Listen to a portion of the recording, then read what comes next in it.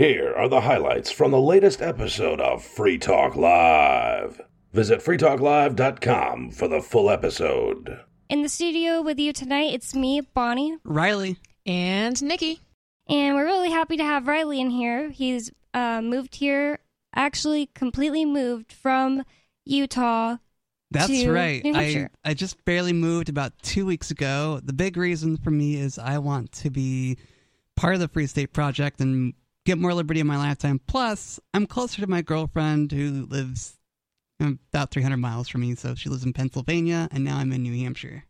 Nice. Yeah, so it's easier to jump on a plane and get to Pennsylvania from here than from Utah. Yeah, for sure. And it's probably going to be a little cheaper. Yeah, I just think it's so great that whenever anybody picks up their life and moves to New Hampshire for the Free State Project, and if the listener doesn't know what that is, it's a project of people coming together, and they voted and they chose New Hampshire to be the place to move to, and they're moving there to all together as a group create more freedom and liberty in New Hampshire.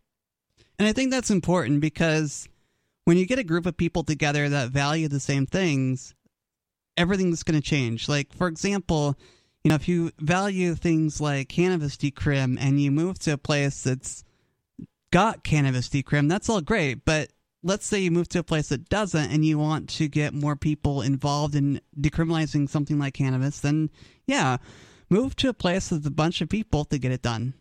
And I mean, as far as cannabis decriminalization in general, I think it's only a matter of time. Like something like that in New Hampshire, it's only a matter of time. All of the surrounding states are filled with dispensaries. It's very laxed in Maine and in Massachusetts. And I think in New Hampshire, we have such an air of freedom here. And I think a lot of, even the locals, like people who grew up here, like myself, I think a lot of people, no one is really against people smoking weed here. Right. It's more just like the technicalities. And I'm actually really surprised that it's still such a big deal here. And that's the joke that everybody makes because I spend a good amount of time in Massachusetts. And that's one of the things that comes up when I'm talking to people, especially in Massachusetts who, weed has been at least I don't know why I can't say that today, but at least decriminalized in Massachusetts for years. Right. And that's the ongoing joke is, live free or die, except when it comes to weed. I just think I would argue with those people. I mean, probably not actually at work or something because that's just annoying, but I would tell them, I honestly think that the way that we're doing it in New Hampshire is better. Even if it's not where I want it to be yet, I prefer decriminalization, which is already happening in New Hampshire, way over the legalization route where things get taxed and there's only some of these states, they have laws about marijuana, which is why this plant? Why not tomatoes? But only the government has to choose who's allowed to sell it, things like that. And lots of bills have come up in the New Hampshire State House over the years, especially recently, where people are proposing we're going to finally do the thing. We're going to finally legalize marijuana. We're going to make it like this. And it would be way worse than it is right now. Yeah, and we can't have that. We got to have it all the way decriminalized. And I would say regulate marijuana like tomatoes. That's my policy. That would be an amazing first. We would be, I already think that the marijuana laws in New Hampshire are mostly good.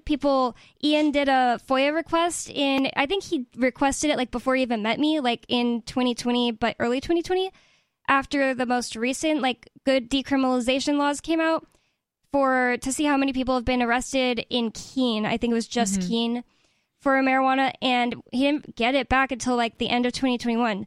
So in a whole year, only I think 9 people got arrested and didn't get charged, or maybe 1 or 2 got actually charged. And that's the thing too. And it seems like when, police are doing traffic stops, they can use their discretion. So a lot of the times they'll, just either pretend they didn't see it, or I think it's very rare that a cop would actually prosecute someone over it, or they're going to try to get them on something else before that. It's not, the culture has just changed so much around it. It's not like drinking and driving. I mean, if a cop pulls you over and you're drunk, they're absolutely going to try to stick you with a DUI. Unless, unless you're in their club and maybe you're one of the other town cops, niece or nephew or something. In that Right. case, they usually let you go. But And that's the thing about small town governments is, the cops like the good old boys. They're gonna let them off. They'll let off the good old boy family members, and they won't let you off if you're a newcomer. there are some studies being done on some of like the possible, risks, but also the side effects of using marijuana medicinally in pregnancy. I've heard of some people saying, I was so nauseous. They had hyperemesis, which is when you are just vomiting a lot throughout pregnancy, to the point where they couldn't eat a single thing. And the only thing that helped them with that was eating edibles or smoking weed. That's interesting. So there are some certain conditions. Like, I think as long as the pros outweigh the cons, and I think eating it versus smoking it is usually better, because smoking anything is typically not good for your health. Right. And of course, like in moderation, like you shouldn't be getting super stoned every day. But I just think that women deserve to have the right to use it medicinally, or even discuss it with their doctor. Absolutely. Or, discuss it, be able to discuss it with their doctor or their midwife, or like whoever their healthcare practitioner is. Why does the state need to get involved? I think that's the point. I think that's a good point, Nikki. I think that, when an institution calling itself government gets involved in your life, that makes it really tough for me to justify having this organization around. Yeah. I mean, ruining families right when a baby is born, that's going to help the baby. And think of that. Like, imagine having a CPS case, and like notoriously, like once you have one CPS case, like once they know your name, you are on their list for life. And like if anything else happens, like that's an automatic red flag. Like, oh, you already had an open case at one point, even if it was resolved immediately, it looks very, very bad. Yeah. So like that's not really fair, just because, I mean, even if somebody was smoking it during pregnancy, I just, it's not something that I would do, but I just don't necessarily think it warrants an open CPS case. You know what I mean? Like, you can't compare that to like doing heroin while you're pregnant. The main thing that I'm not gonna ever have kids. Ian got a vasectomy. I don't know why I have to say it, but he got a vasectomy. I'm just never gonna have kids. But the main reason I wouldn't do it is just because I can't even imagine like the anxiety. Like, that sounds like if you felt like it'd be fine, you convince yourself it'd be fine, and then you just start feeling anxious. I feel like that would be really bad. That would feel terrible. Yeah, I mean, and that happens to me anyways when I smoke weed. Like, I cannot smoke because of like the psychological effects. And I used to smoke a ton of weed. Like, I used to be a big, big pothead. And then I don't know, I just don't enjoy it like that anymore. That's fine. So yeah, exactly. Yeah. So like I wouldn't use it anyways, but yeah, I mean, and it can be a great tool for things like anxiety. I mean, it's so crazy how differently this drug affects different people. Like, you can't really say the same about something like Kratom, which I'm drinking right now. It's basically going to affect... Well, one thing that's weird about Kratom is, like, some people just be like, it didn't affect me at all. And I have heard that some people, like, have, like, widely different effects from it. Like, some people are like, oh, it's like Adderall. And then some people are like, oh, it makes me... Like, some people are using it as, like, methadone. But if they're drinking the same strain, like, they're pretty similar. It's just... Yeah, I mean, I don't know a lot about that either. I think that what's weird about weed is, like, two people can smoke the same joint and have wildly different reactions. Yeah, maybe that's to do with tolerance, too. Yeah, I also think it comes down to the psychology of the individual. Like, if you're prone to anxiety, you're going to face more anxiety, and you got to work through those demons. I don't know. Nikki and I have talked about this a lot off air, and I am just not prone to anxiety. Like, I didn't really know what being anxious felt like until I was an adult. When I was in high school, I'm sure that it hit me sometimes, but I never just sat around like, I'm anxious for no reason. That never happened to me. Huh. And I would smoke a lot of weed in high school. I would get so high. I would have like close-eyed visuals. I got so much higher in high school than I even could get now. It's so weird. Like, I don't even think I could get in that place again. But I was also like 80 pounds. But now it's like, and my point of saying that was I would get so high in high school and never feel anxious about it. Just be like, oh, this is normal. This is normal to feel like this, and this is great. And all of a sudden, when I was like 21 or 22, I just started being like, wow. It was like for some reason I had to take a break. So I took a break for like getting a job or something like that. And then I just started getting intense anxiety every time I smoked it. And I just don't feel, I mean, I know that psychological things are involved. Like, you know, there was probably a lot going in my life at the time. But I also think that it just is prone to give me anxiety now. In the last segment, we were all talking about, well, we started off just talking about activism and moving to New Hampshire for finding more freedom in our lives. And that brought us to the subject of Riley. Riley just moved here, by the way, like the last couple days of July, right? Yeah, I moved here on July 18th. I actually flew in on July 18th, so that's when I got here. It's been 2 weeks and 1 day, so yeah, here I am. And he's already more active than a lot of Free Staters. He started his own... I mean, I would say that Riley was more active than a lot of Free Staters before he even got here. That's a great point. I don't know about that. I mean, why would you say that, Nikki? I don't know. I feel like you help a lot with the show, like doing the digest and... Right. And there are a lot of Free Staters who don't do anything. And don't get me wrong, you are not obligated to do any sort of activism if you move here. Right. Even just being a freedom-minded person, or not even that, even just not voting for some of the crap politicians that some of the people that live here are voting for. So sometimes doing nothing at all is doing something kind of, but yeah. Well, the thing about Free Talk Live is it's the show that really turned me on to liberty. And, you know, I started doing the digest in 2016 because, you know, someone in the FTL AMP Facebook group wanted to have Free Talk Live in a more listenable format, and I volunteered my time and my talents to do that. And so I've been doing it for a while, so... I mean, I think it's great, and a lot of people do enjoy that because it can be a lot to listen to a 3-hour-long radio show. Oh, yeah. And for a lot of people who do want to listen every day but maybe don't have all of that time, it is nice to have a condensed version. And I mean, essentially, you can listen to, more than 3 days in the time that you would listen to one episode. Right, and I have the digests around an hour long, so, you know, if you're commuting on a long commute or whatever...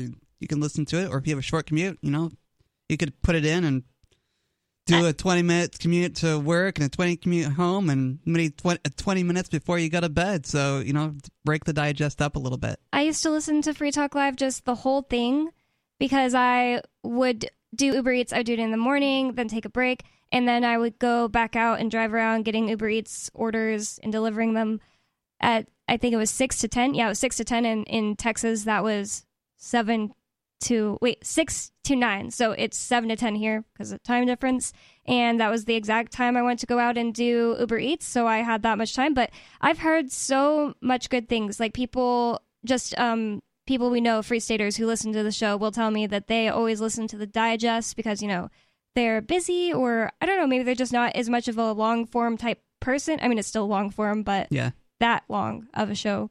I mean, I think an hour is more comparable to a podcast length, right? Right. Normally podcasts can range anywhere from 30 minutes to an hour and a half. So I feel like that's pretty typical of what most people's attention span would be. But we're doing a radio show, and so we're always taking breaks, but the digest doesn't have any breaks, so, you know. Right. Yeah. For the people that don't want to hear us introduce ourselves, I don't even know how many times it'd be. Is it just, it's, I guess 6 times during a show? Yeah, 6 times. Well, it used to be more. Yep, it used to be 12. Yep. We cut out some breaks. Well, I brought it up just that Riley moved here because I was saying right when he moved here, he started his own event, 420 event. It's at 4:20 p.m. in Keene at Railroad Square every Friday. And so if you'd like to come, you can come. And I'm encouraging people to bring rocks, clean your rock. And then, because I just don't have time to go collect a whole bunch of rocks, but I have paint. And we can paint them with, you know, messages about freedom and leave them all over New Hampshire. And I'm also bringing chalk. And it's just kind of a hangout sesh while some people smoke weed, trying to normalize weed. But I brought it up because that was what we were talking about last segment. And Riley brought in this interesting story tonight, an opinion piece about psychedelics. This is from Symbiosity.com. And it's called Understanding the Practice of Psychedelic Spirituality.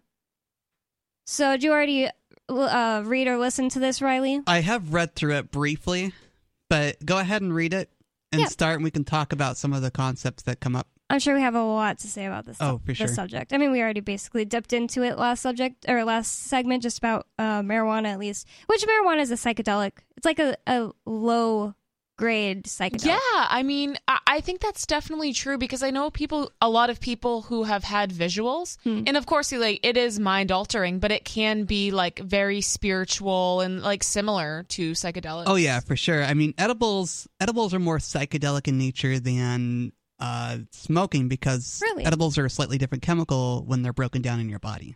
And that makes sense because typically, if you're taking psychedelics, you're typically going to eat them. Yeah, so kind of does make sense. Yep.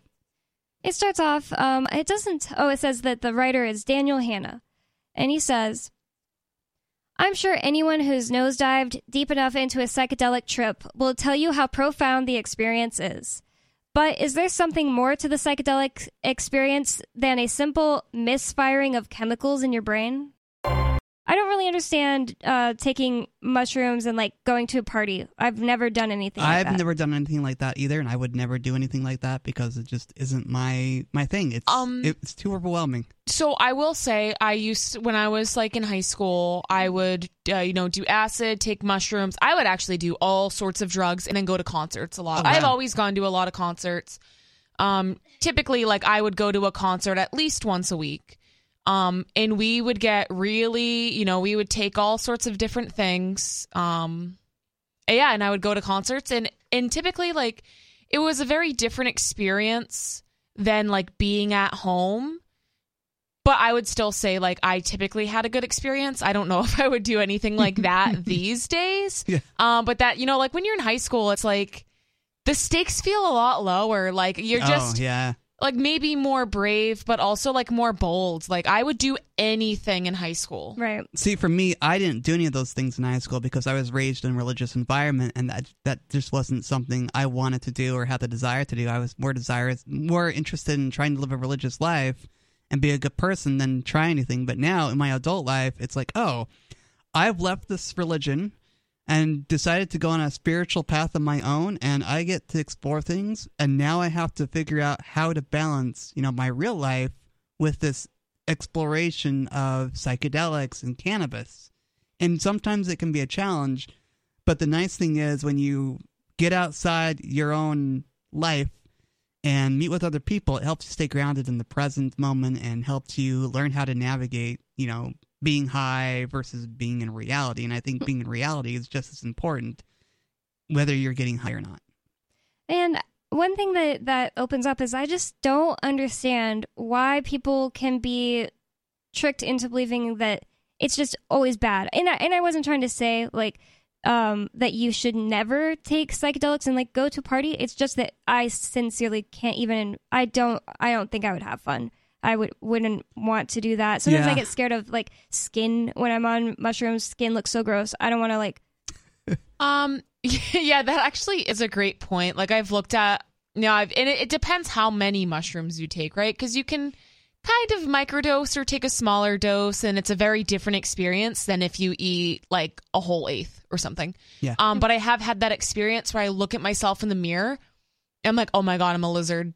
Yeah, just like you just have that like, whoa, that's not me. Exactly. It can be freaky. I'm sure it can be, and maybe having an experience of looking at yourself in the mirror while you're tripping could be a little jarring for people. Yeah. Right. I looked in the mirror on shrooms once, and I felt like I was just looking at a lifeless body, and it was really scary. So, yeah, I'm not trying to scare people out of doing it, though, because I went to the other room. I got dressed into something with less skin showing. I don't like skin on shrooms, like I said. It just looks gross. Like, yeah. I just don't like the way it looks, and it makes me start remembering that I'm like stuck in a skin suit, and that's weird. It's weird when you're on shrooms. It's not as weird like saying it right now. It's like, I mean, I love my body. Yeah. And I don't think it's ugly. It's something just so strange that lots of people have said the same thing to me. Like, they just don't like the look of human faces and stuff like that on shrooms. Interesting.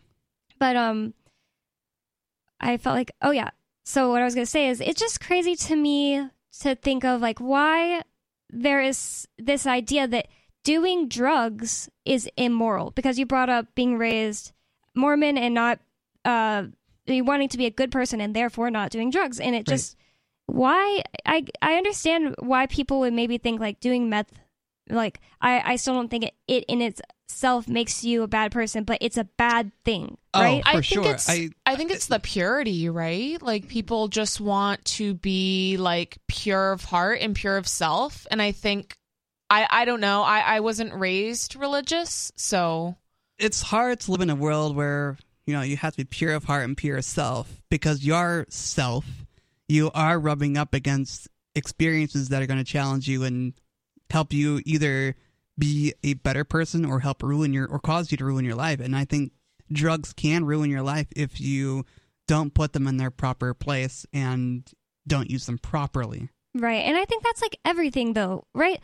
Obviously, it's going to be easier to ruin your life doing meth than with eating food. But you can still ruin your life by not having a balance in your life eating food. Like, absolutely. If you eat way too much food every day and way past when you're not hungry anymore just because it's your comfort thing, that can ruin your life. I think the underlying important thing in all things is having a balance. Yeah, and you know, being a workaholic can ruin your life too, because maybe you become an absent person in your children's life. Major Pain, you're on the air. Hey, good evening, y'all. Yeah, first I wanted to touch on the whole marijuana pot thing, but of course I can delve off into mushrooms and peyote and spiritual world as well, because as you know, I'm long in the tooth. I got many. But so as far as Nikki mentioned this, I noticed I've been smoking tobacco and pot for better than 50 years. Well, just about 50 years now, I guess. Yeah, one more. Started when I was 12. But anyway, I never noticed until I got older that cigarettes would upset my stomach, especially when I didn't have no fuel in the tank, so to speak. Yep. But marijuana pot would settle my gut, and it still does. When I get nauseous, I have a couple, 3 puffs, and because I don't know if you guys, how much you people have smoked, but if you smoke and you belch, you will actually puff up some smoke. So a certain percentage of that does go into your gut sac as you're inhaling. Interesting. I don't think I've ever had that happen to me before. Yeah, that's never happened to me before either. One time when I was first smoking, my friend who was like, she had already smoked a lot. We were 15 or she was 14. I don't know. Anyways, she had already smoked a lot. She kept saying like, stop swallowing it. Like you're trying to swallow it. So I was always just like, okay. Like, and I've just made an effort to try not to swallow it, quote unquote. So I don't know. That was like one of the first times I ever smoked. So maybe I've just like drilled that into my head. Like I've never burped up smoke. So yeah, I don't know. Well, the other thing I noticed about reefer was my mind works way too fast, and sometimes, especially when I'm in a project, I'll get 3 or 4 steps ahead of myself in my head as far as what I'm actually doing, and then I'll trip over the rock that I'm trying to deal with. You know, so pot slows me down a little bit, and that actually does help me function better as far as not having to go read. LRN.FM. Wah, wah. Well, Major, I know that you most likely won't do it again since you're a regular caller, so I'm not going to dump you. Well, I dumped the call, like it's not getting on the air. Well, I thank you, Bonnie. I've heard you F up a time or 3 myself. I've only done it twice, so not 3. But so anyway, I ate a 1/4 ounce of mushrooms once, and that was not good. What happened? And it's so bad I'm not even going to transcribe it because I don't even remember. I remember crawling out of the woods at a festival and begging some teenagers that were walking down the street. All I could get out was, water! Oh, wow. Oh, no. Oh, my God. And this girl looked at me and says, you care if it's been drunk out of, because she's already had a couple of pulls out the bottle, right? And I just looked at her and said, what? Oh, my God. That sounds like a rough time, dude. They all walked down. But, yeah, I mean, too much of a good thing is too much of a good thing. Oh, yeah. Yeah. The only time I ever really had a spiritual experience, I think, was on peyote. And I actually saw Mescalito. It was a very pristine scenario on the edge of a river, sitting in a forked tree, looking out over the fog, and he come walking at me up over the river, all dressed in the fancy Mexican feather suit, right? But his head was just a fog. Interesting. It was But I a could what? hear him talking. Sorry, what was his His head? head was just kind of like a fog bank. There was no face on the man. Whoa. And this Yeah, it was kind of weird. this guy was somebody I didn't know who the guy was. You said he was. He's somebody that wasn't really there. Mescalito is the ancient god of mescaline from Mexico. Okay. Wow, it's crazy. Cool. That's why he was dressed in the Aztec feather suit. I might have been able to see his headdress, but I couldn't see his face. Wow, that's And really crazy. You were talking about kids being able to perceive things that adults can't. I remember once, my Uncle Tim died when I was about, 5 or 6. Mm-hmm. And I was just starting to get into pot. I was like 12 years old or something. And I'm laying in bed, and I woke up with a start, and he was in the corner of my room. I could hear his voice. I could see just a little floating fog bank. And he talked to me out of the fog, and he just said, "Pat, be a good boy. Do Wow. what you know is right." And he was gone. And you said you were smoking at the time, or No. Well, I had just probably started. I mean, I was 12. mm-hmm. I probably got a hold of my first vodka bottle a year before or something, you know? Okay. But, yeah, I mean, I didn't start out stealing roaches out of my parents' ashtray when I was 8 because they were not partakers of such. Right. You know, that's interesting that you share that story. I've had, I wouldn't say similar experiences, but I have had very interesting, like weird, vivid experiences smoking weed before, like while I was very young, probably like 13 years old. There was this one time, I've always really liked vinyls, and a lot of my vinyl collection I've inherited from my father. And I had this like really crazy, vivid experience where I was listening to maybe Zeppelin 4. It was the first time I had listened to that. I've listened to it before, but I think it was the first time that I listened to it while I was extremely high on marijuana. And I was just sitting in my room, and all of a sudden I don't know if I would call it an outer body experience, but it was almost like I was living in the perspective of my father. Me and my best friend Katie used to go on walks at night, go through graveyards, play with Ouija boards. Like we would just do stuff like that. And there were a few experiences that I have a very poor memory. And I would have experiences or she would remind me of experiences.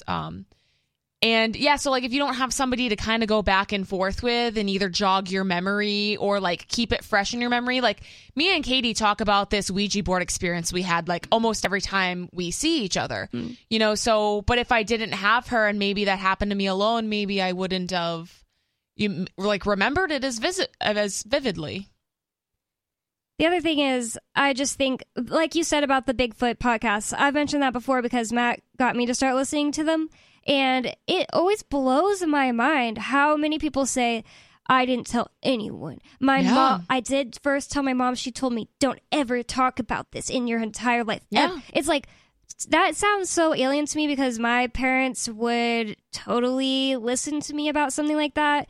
And I feel like I've never had a friend that would just laugh me out of town about it. I just think that it's kind of a thing that maybe it was worse to seem crazy when our great-grandparents were alive because, you know, it would cost you a job, you know, it's not Christian, something like that, you know?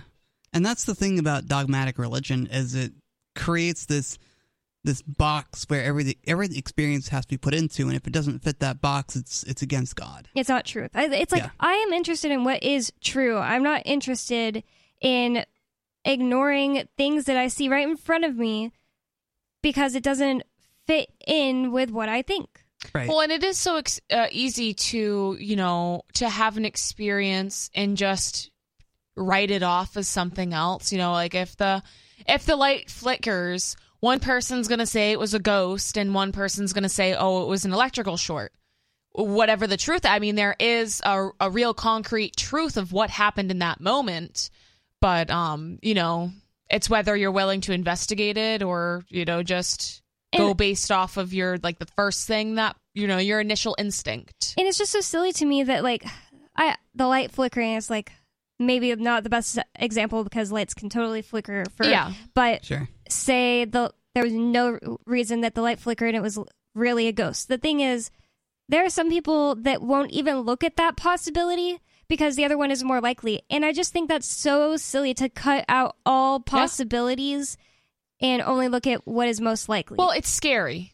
Right. A lot of the unknown is scary. So a lot of people just, it's safer to come up with an explanation for things, like, and if you're determined enough, like I've had some experiences that I could not explain that with literally anything else. Like it had to be something that I could not understand. But people, if they are determined enough, they will get very creative and come up with something, or even just say, I don't know what it was, but it was definitely not something like that, like a ghost or whatever. Yep, I just don't get that. I'm not saying those people shouldn't be able to live their lives that way or anything. It's just, I just think it's so fun to talk about, like, the unknown.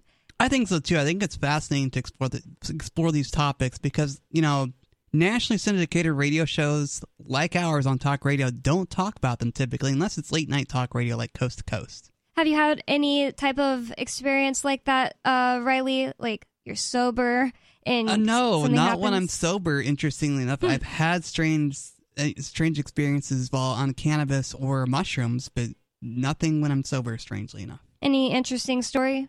I've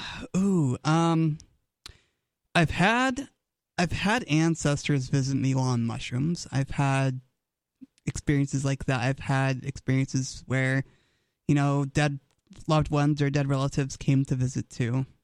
They bring you a feeling of love or anything like that? Yeah, absolutely. Bring me a feeling of love. Bring me a feeling of peace. I felt like I connected with them in the afterlife, and the story they were telling about the afterlife did not match what I thought the afterlife was. It just seemed like, hey, we know the truth of the story, and the story you've been telling yourself about life is wrong. Just be okay with embracing a new story. Hey Daily Digest listeners, this is Riley Blake. I enjoy Free Talk Live, and I know you do too, but finding time to listen to an entire episode isn't always easy, so I produce the Daily Digest. I appreciate those of you who have supported me on Patreon and sent Bitcoin to me to thank me for producing these digests. For those who wish to support me on Patreon, visit patreon.com/crblake86. If you wish to send Bitcoin, visit patreon.com/crblake86 for those details. That's patreon.com/crblake86. Thank you. David in San Francisco, you're on Free Talk Live. What's on your mind?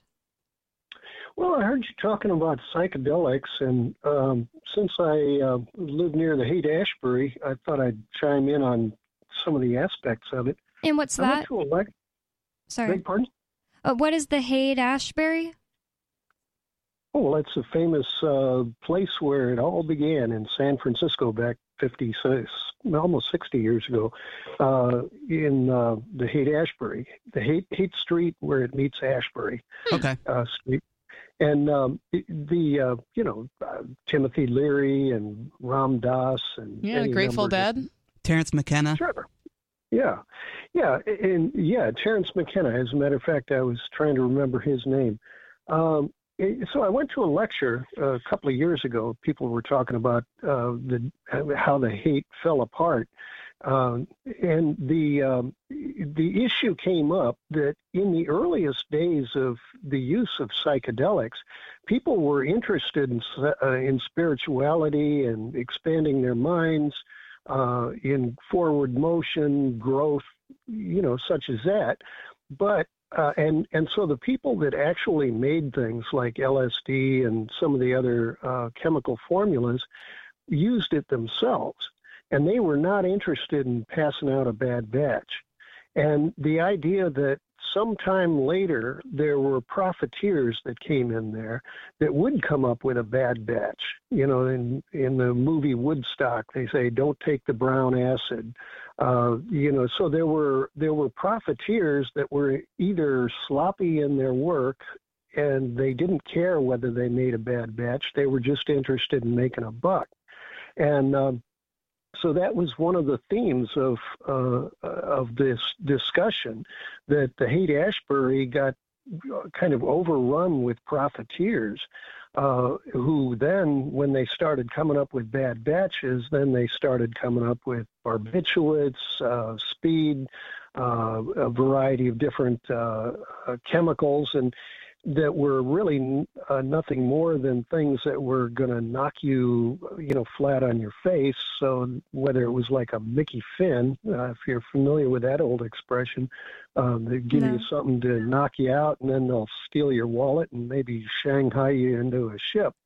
And the idea that the profiteers were the problem, and it became further exacerbated with, if you've ever studied the Black Panthers, J. Edgar Hoover was really, he was trying to sabotage them, and he got them hooked on heroin. And by doing that, he also got, he was trying to get black people hooked on heroin, but he inevitably got white kids hooked on heroin, and that created more fun for the profiteers and more collapse of the Haight-Ashbury and kind of the joy of the hippie movement. So I evil. Just wanted, oh yeah, absolutely. Destroy people's lives for political reasons. Right, and that's what politicians do. They just love to destroy people's lives anyway. Yep. Well, right. And if you read some of the biographies of J. Edgar Hoover, in some ways he knew what he was doing, and in some ways he sort of regretted it. If you know of his history, one of his grandfathers was black, and as a kid, Hoover himself was so light-skinned that what the expression is he passed, and so he never was seen in a photograph again after the age of 8. He was never seen with his black grandfather again, and he was also gay, and he was always in the closet. And so since the Haight-Ashbury and the hippie movement were interested in integration, expansive living, the gay movement was there, the women's movement, the environmental movement, there were all sorts of different reasons to move forward in life. And J. Edgar Hoover was going to protect the polluters, so he'd crush the environmentalists. He was, women were getting 69 cents on the dollar for what a man made, so he was going to help the corporations crush the women's movement. And he was there to crush the gay movement because organized crime was blackmailing you if you were gay. Sarah, what's on your mind? Yes, I just want to bring up another stupid thing that we're doing here in the South Valley, and they put in 3 roundabouts, and the drivers are driving right through it. Like, isn't that what you're supposed to do with a roundabout? You mean like through the middle? That's correct. Oh my gosh. Are there signs there? Because I understand if someone's never seen one before, but typically it's very clear that there is almost, I wouldn't necessarily call it a median, but something similar, like in the middle of the roundabout or the rotary. And it's usually pretty clear that you do not just drive straight through it. I don't know if these people are impaired or just and they're not paying attention. But it's pretty obvious. And I've also seen signs, at least up here, where especially if it's like a 2-laned roundabout, that it will kind of almost like a road sign that's a picture of it. Yeah. So that's crazy. They're not common in New Mexico or in Texas or anywhere else that I've ever lived before I moved here. They're very common in New Hampshire. But listen, no one is doing that on accident. Like, you would have to be just like, F this roundabout or to impaired. Go through the middle. Or like they were hammered or something. Well, I don't know. The roundabouts that they put here is kind of like they just have a little signs, and it's kind of circular, flat piece in the like a smooth piece. So that is the attitude that the South Valley part of the county is like kind of like known for like a lot of shootings and a lot of dope dealing. That not so smart people are kind of living down that way, and so this is the kind of attitude. And then their solution is they spent like $4 million to put in the roundabout. Wow. Now they want to spend more money to turn it into a 4-way so they could T-bone each other like 3 in the morning. Oh, my God. That's the solution. Okay. Yeah, it just seems like a bad idea. Like, I don't know why they would keep throwing money at this issue.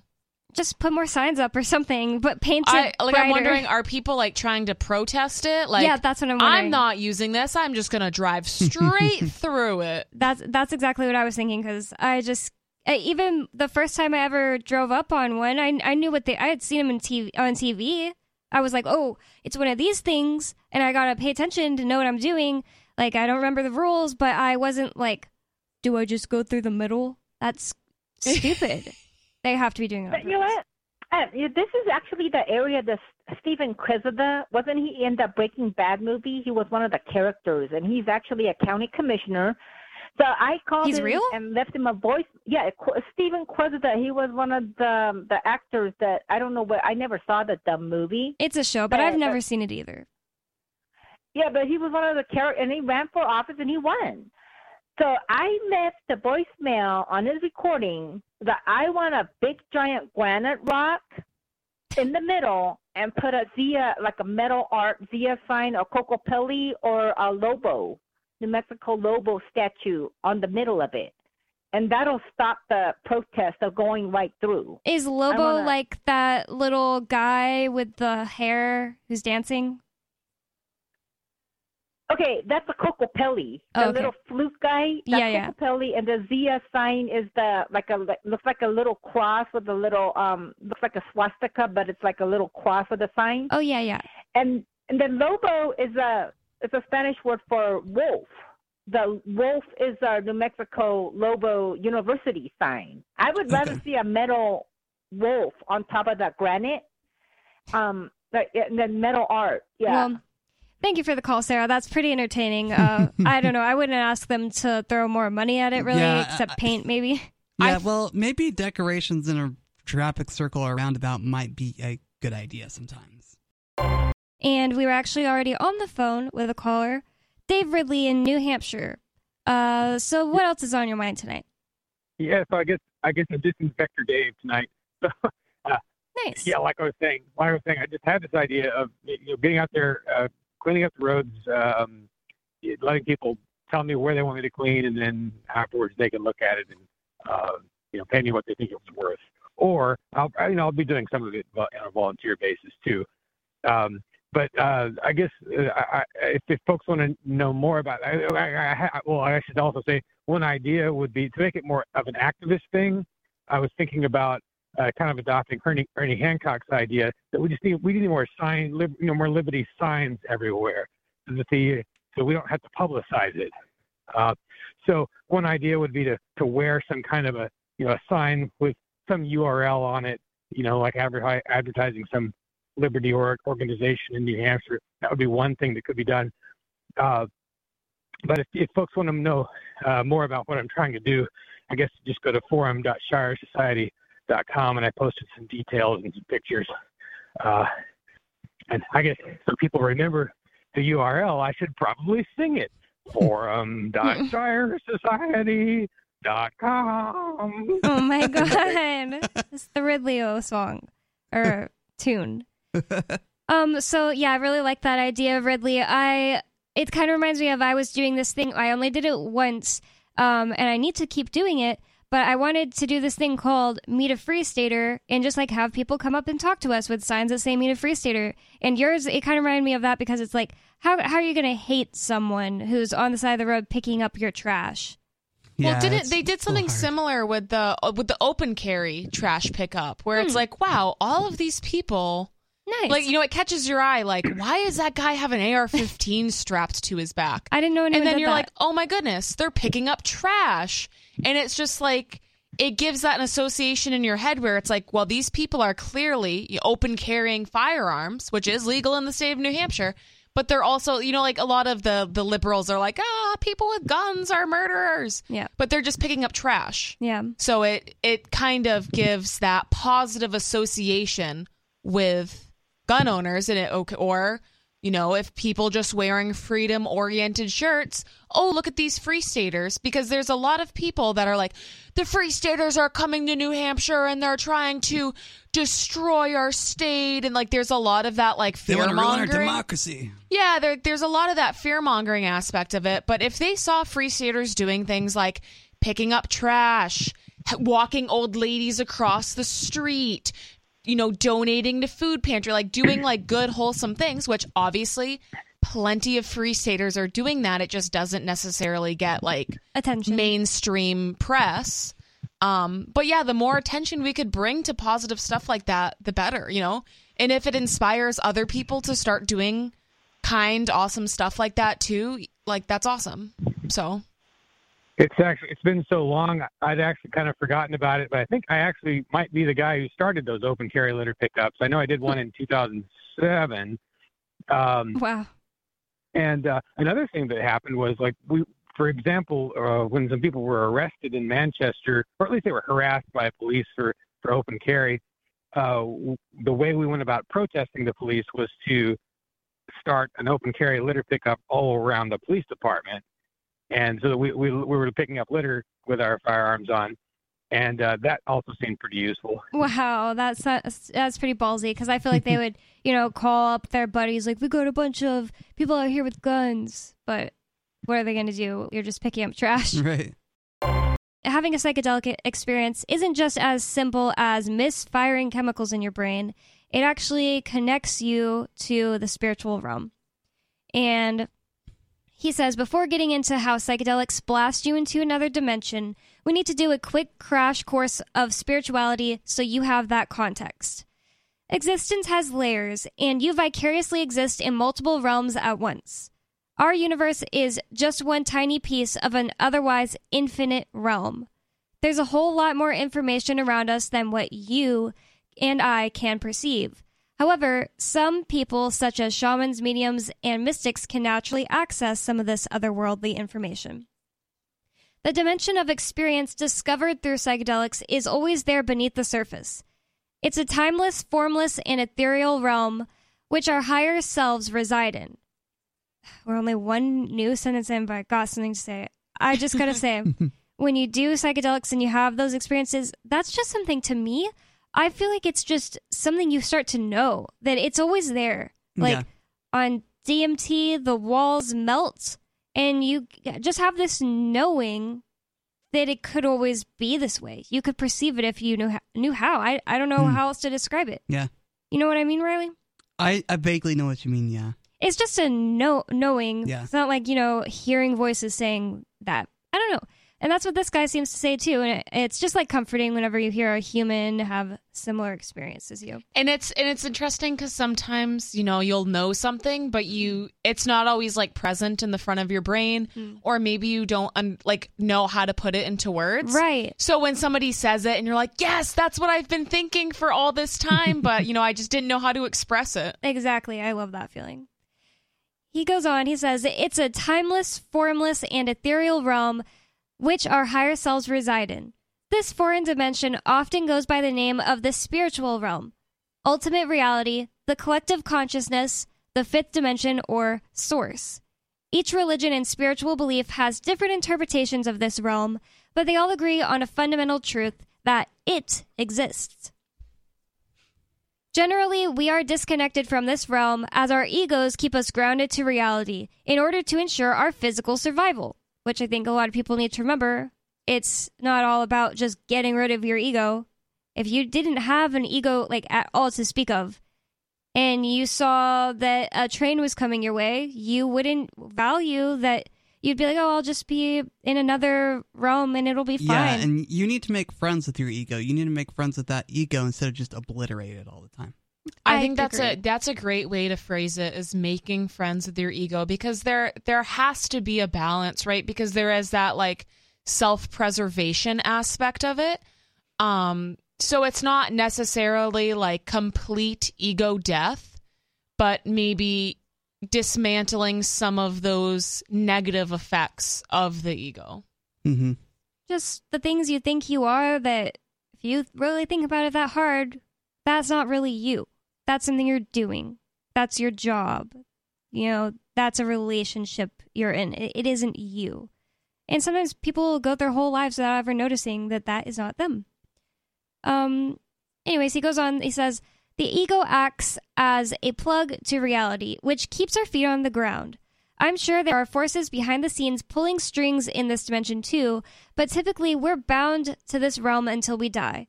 After all, we're here to have a human experience. If it was so easily transcended, then what's the point? Oh, that's a great one. I really like this article, Riley. Good. Thanks for bringing it in. You're welcome. Imagine the object of spirituality as an alternate realm which has many different pathways leading into it. These pathways can be accessed through myriad disciplines such as meditation, yoga, fasting, and prayer. There's a barrier between the physical construct of your consciousness and the spiritual construct, but they are always tethered together.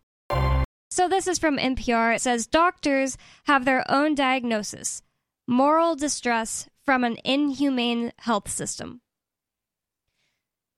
And it's written by a doctor named Lisa Doggett. She says, the young man was in his mid-20s when he came to see me for severe abdominal pain at my small community clinic.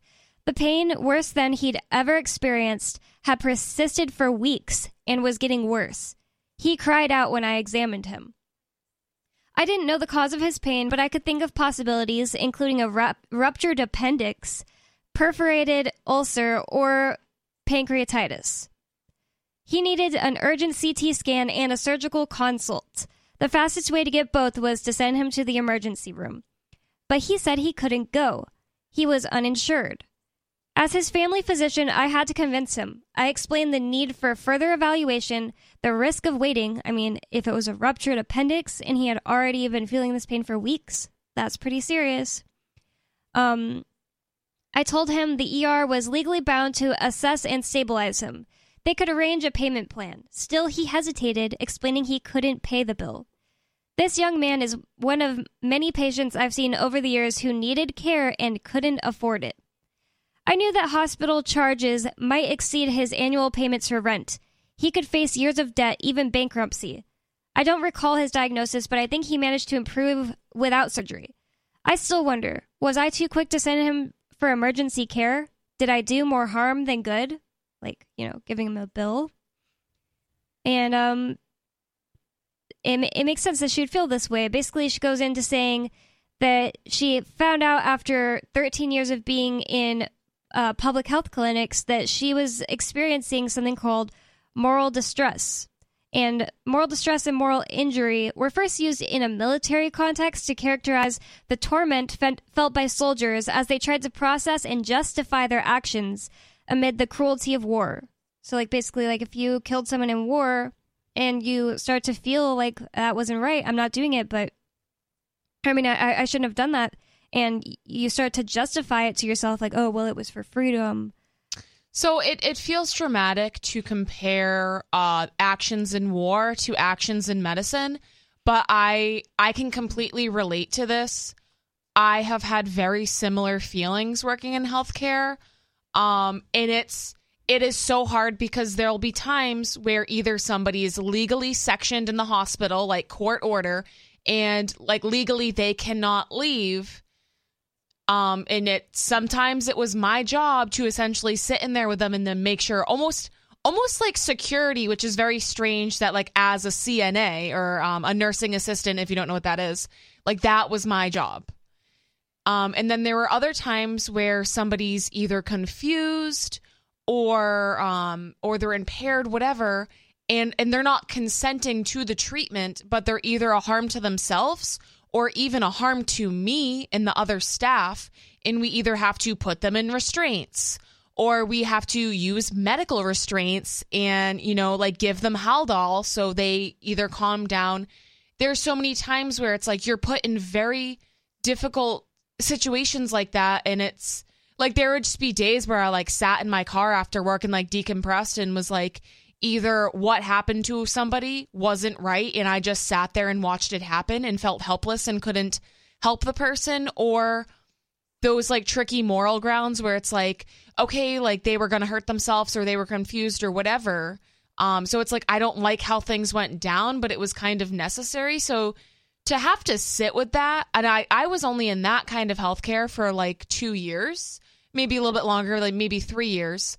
But I got burnt out from it. Like by the time I switched to the setting that I work in now as a nurse, I mean, it was like now where I work, it's a completely voluntary facility. If somebody wants to leave, they can leave. And that was something that was really appealing to me because there were so many times when I was working at the hospital that we were essentially holding people hostage. Wow. And it was legal and maybe necessary, maybe not. You know, you have an elderly woman with dementia who's going to run out into the middle of the road, maybe, you know, it's so you just get put in those like really weird moral situations where it's just like, you know, you're kind of like lose either way. And that sounds like a much better fit for you to go work at this place where people are voluntarily walking in. And thank you for the explanation, because basically that's what she does at the beginning of the article. She explains what she means by moral injury and moral distress in healthcare professionals. And then the very next thing she brought up is what you brought up, that there's an alarming increase in physician burnout. Doctors struggle to meet productivity demands, rushing in and out of exam rooms, working late into the evening to finish documenting in cumbersome electronic medical record systems. Despite some efforts to move away from a fee-for-service payment model, in most cases, our system still rewards volume of patients seen over value of care provided. One thing I just got to say about it is it's weird that the little headline there was about burnout. I guess she's just, I don't know. She is explaining burnout, but she didn't use the word. My question is, why are doctors rewarded more for the amount of patients seen? Like, they're seeing 100 patients a day. Why are they more rewarded for that than the value of the healthcare given? Shouldn't it be the exact opposite? You just heard highlights from the latest episode of Free Talk Live. You can download full episodes, subscribe to our podcast, listen live, and more, all for free at freetalklive.com.